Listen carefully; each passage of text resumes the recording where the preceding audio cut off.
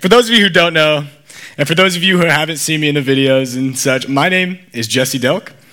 I have been going to Kingsway for almost 2 years now. I started going at Kickapalooza 2 years ago and then got involved with the church, and it has completely changed my life. And I was so fortunate this past month to be able to go to CIY Move down to Texas. It was an incredible trip. The college was great, the lessons were great, the worship was incredible, and it was such a great time. And throughout the whole week that I got to spend with my friends and enjoy community and catchphrase and late nights and just all this crazy madness, I got to study the book of 1 John.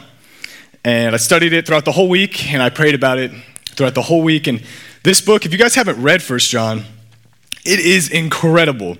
It is just such a deep book that has one great theme of love, but also so many underlying themes with it. I ended up reading the book like 5 times during the trip and just fell in love with it.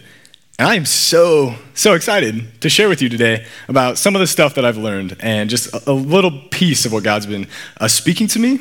And if you guys don't know anything about 1 John, it is actually a letter. And it's written by a guy named John, obviously. And he is writing to the younger generation. He's writing to the next generation of the church. John is an old man at this point, and he's trying to leave a legacy. And he teaches this younger generation of church how to love. And he uses so many different illustrations in this short book. It is incredible. It is so rich with just so many things. And I don't plan to come up here and talk forever. I actually really just want to jump right into the book. And the verse we're going to be starting with today is in the second chapter. It is 1 John chapter 9,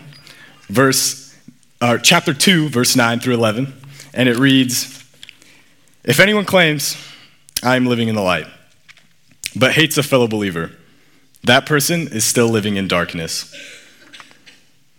Anyone who loves a fellow believer is living in the light and does not cause others to stumble. But anyone who hates a fellow believer is still living and walking in darkness.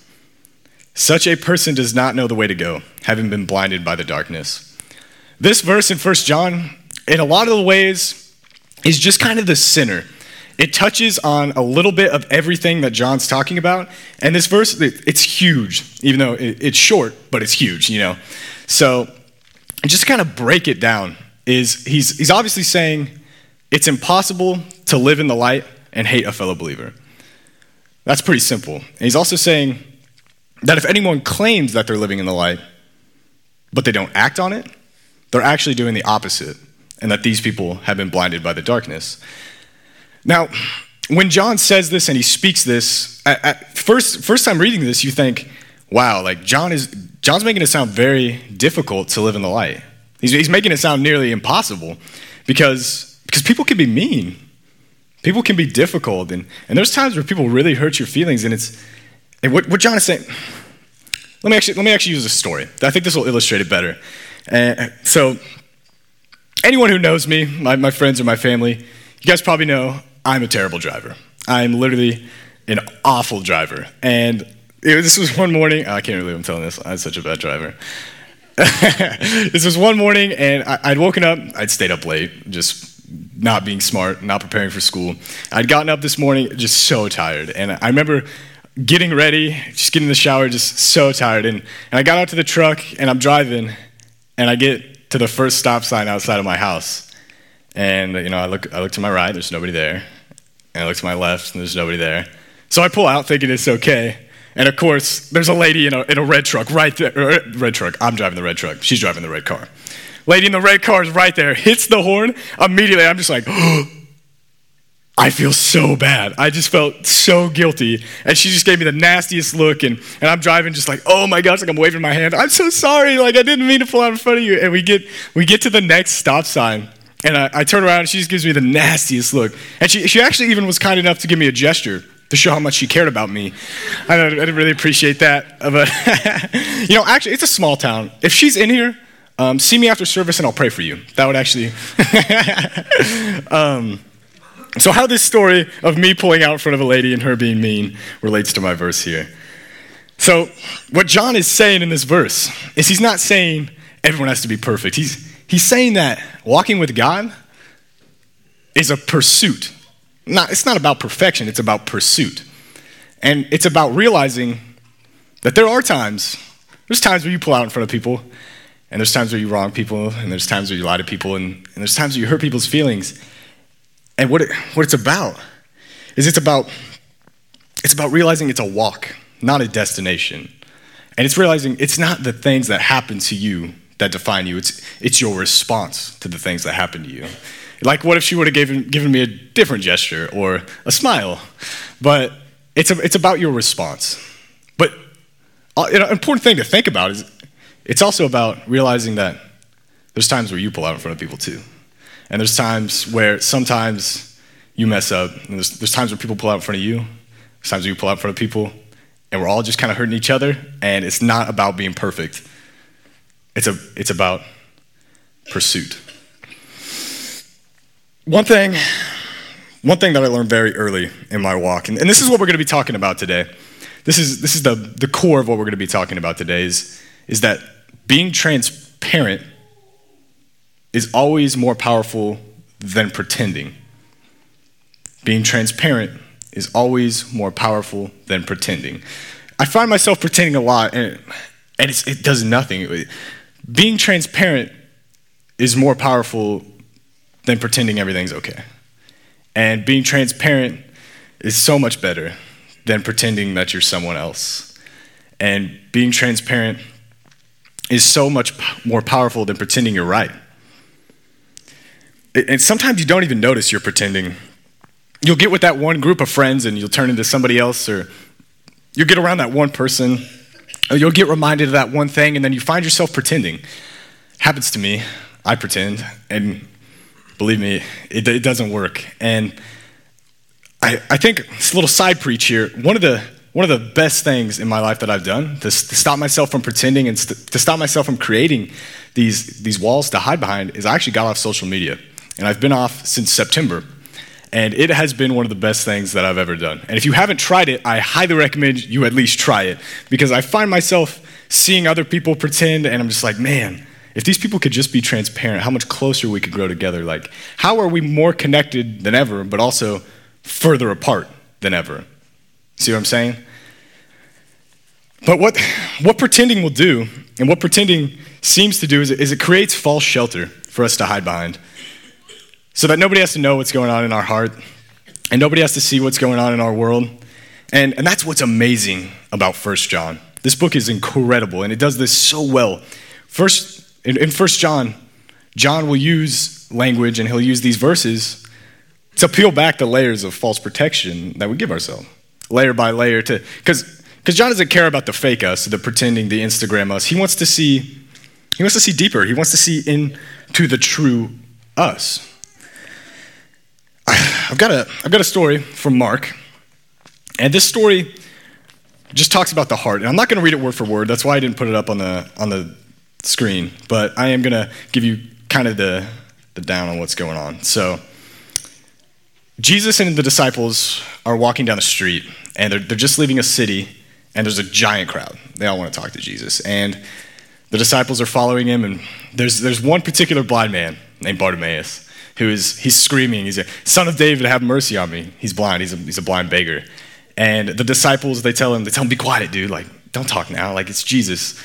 And I'm going to start reading the scripture now. See, when Jesus heard him, he stopped and said, tell him to come here. So they called the blind man. Cheer up, they said. Come on, he's calling you. Bartimaeus threw aside his coat, jumped up, and came to Jesus. And this is what Jesus asked him. He says, one sentence, he says, what do you want me to do for you? Jesus asked. My rabbi, the blind man, said, I want to see. And then Jesus heals him. And the significance, and what we're going to be talking about from this verse, is that question that Jesus asks Bartimaeus. He says, what do you want me to do for you? To put this into reality, just think for a second. You're in your living room, and Jesus is next to you, and he asks you, what do you want me to do for you? Oh my gosh. I would have no idea what to say. I don't know, tons. This question, what do you want me to do for you, It exposes the motives completely when you put it into that perspective. And this question was easy for Bartimaeus. He had an easy answer. He wanted to be healed from his blindness. That's the whole point. That's why he was yelling. But how easy is this question, what do you want me to do for you? When you're not physically blind, but you're blinded by the darkness. See, this question was so easy for him, and there's two ways that we can digest and we can look at this question of basically what do you want. We can look at it from the world's view, the world's filter, or God's filter. John acknowledges this, and he understands that there's two ways to look at your motives, and he actually talks about that in chapter 2, verse 15. So I'm going to read that. It reads, "Do not love this world nor the things it offers you. For when you love the world, you do not have the love of the Father in you. For the world offers only a craving for physical pleasure and a craving for everything we see, a pride in our achievements and possessions. These are not from the Father, but are from this world. And this world is fading away along with everything that people crave. But anyone who does what God pleases will live forever." The world says we need so many different things. The world says we need money. It says we need acceptance. It says we need friends. You need a great job. It says you need all these physical things. But God comes in and he says, no. It's so much simpler than that. And before I explain that, I'm actually going to go ahead and read another verse, because it's a pretty safe bet when you're speaking to go to the Bible. So it's chapter 3, verse 18 through 20. This is kind of our verse of the day. This is the verse that I want you guys to be thinking about here. It says, "Dear children, let's not merely say that we love each other. Let us show the truth by our actions. Our actions will show that we belong to the truth. So we will be confident when we stand before God. Even if we feel guilty, God is greater than our feelings, and he knows everything." This big question of what do we want, we answer it every day. We answer it every day with our actions. Example, if you're hungry, you'll go get food and you'll eat. If you're thirsty, you'll get water and you drink.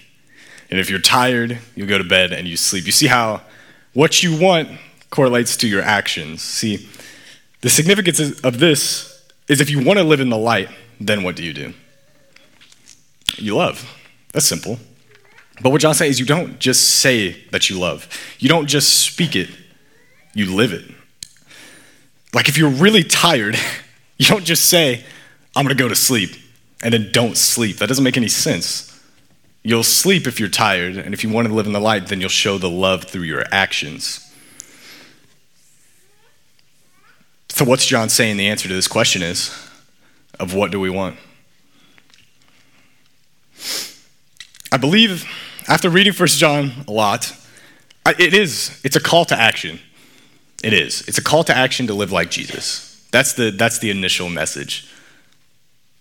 But above being a call to action, it's more. It's more than being a call to action. It's a call to a change of heart. And that's really simple, because when your heart changes, your actions, they'll follow. You don't need to change your actions, you need to change your heart, because then your actions will follow. I kind of got another story. This is totally not my original story. Totally a Trevor story that I'm stealing. Maybe you've heard it before. There's a father, and he's talking to his two kids, and he says, "Boys, I need you guys to clean your room." And one of the first son, he says, "Okay, Dad, I'll clean my room, no problem." Then the second son gets angry. He says, "No way, I'm not cleaning my room. No way. I like this son, he's more like me. He doesn't want to clean his room." And the father lets the kids go. And the son that said he was going to clean his room, he just sits around. He doesn't clean his room. He doesn't feel like it. He wants to play video games. He wants to do whatever. But the son who was angry contemplated it. He thought, and he was, well, maybe I should clean my room. And he cleans his room. And the father comes back, and which son do you think he's more happy with? The son that said he was going to clean his room, or the son who didn't say he was going to clean his room and did it. You see, he's more happy with the one with the change of heart. He's happy with the doer, not the sayer. And that's my prayer for you today. Which one do you want to be? You want to be the doer or the sayer? The sayer does nothing. The sayer's a pretender. You want to be the doer. You want to be the one who does the actions. I actually have this phrase. And it's the phrase that I want you to be thinking about this week. And it reads, it's my phrase, not from the Bible, but it's, God, give me your heart. Give me your kindness. Let your love take over my life, and let my actions reflect your love. This phrase may be something you need to say when someone pulls out in front of you, or somebody says that one thing to you. Maybe this is the phrase you need, a change of heart. A change of heart's not easy. That's incredibly difficult. I was having a conversation with Trevor, and he was explaining it like having a change of heart is literally taking the thing inside of you that keeps you alive and replacing it with something new. That's terrifying. That is, like, you think about real heart surgery, that's what the change of heart's the same way. It's painful, it's scary, but is God worth it? Is that what you want?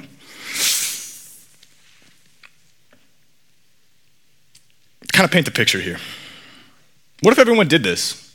What if everyone lived in transparency and in God's love? How would our world look different? If everyone in the world changed and lived through God's love and transparency, how would it be different to just go to the store? How would it be different to turn on the news? What if just a church full of people had this change of heart that we're talking about? How would our community look different? How would our high school look different? How would our families look different? What if just one person in this room, sounds like a small amount, it took one senior in my freshman Excel class to change my life. That's all it takes is one person. It takes the kind actions of one person. You don't need to shove the Bible down people's throat and scare them. What you need to do is show the love through your actions. I was in the mall the other day, and I was in a handicap stall. Sorry, Jesus. And to my left was a flyer that they were handing out in the mall, and it said the burning hell, and it was this pamphlet about hell, and it was trying to scare people into becoming Christians. And that just felt so twisted to me. I just couldn't wrap my mind around that, how God, we see God through other people. How are we trying to scare people into becoming Christians if they haven't even seen God? They don't even know God's love. There's a verse in 1 John that emphasizes this idea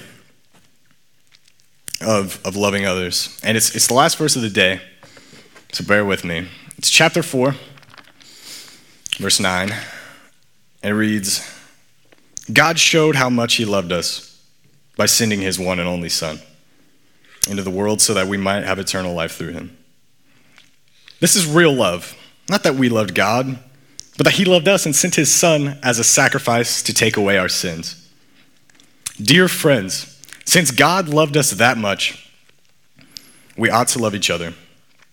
No one has ever seen God, but if we love each other, God lives in us, and his love is brought to full expression in us.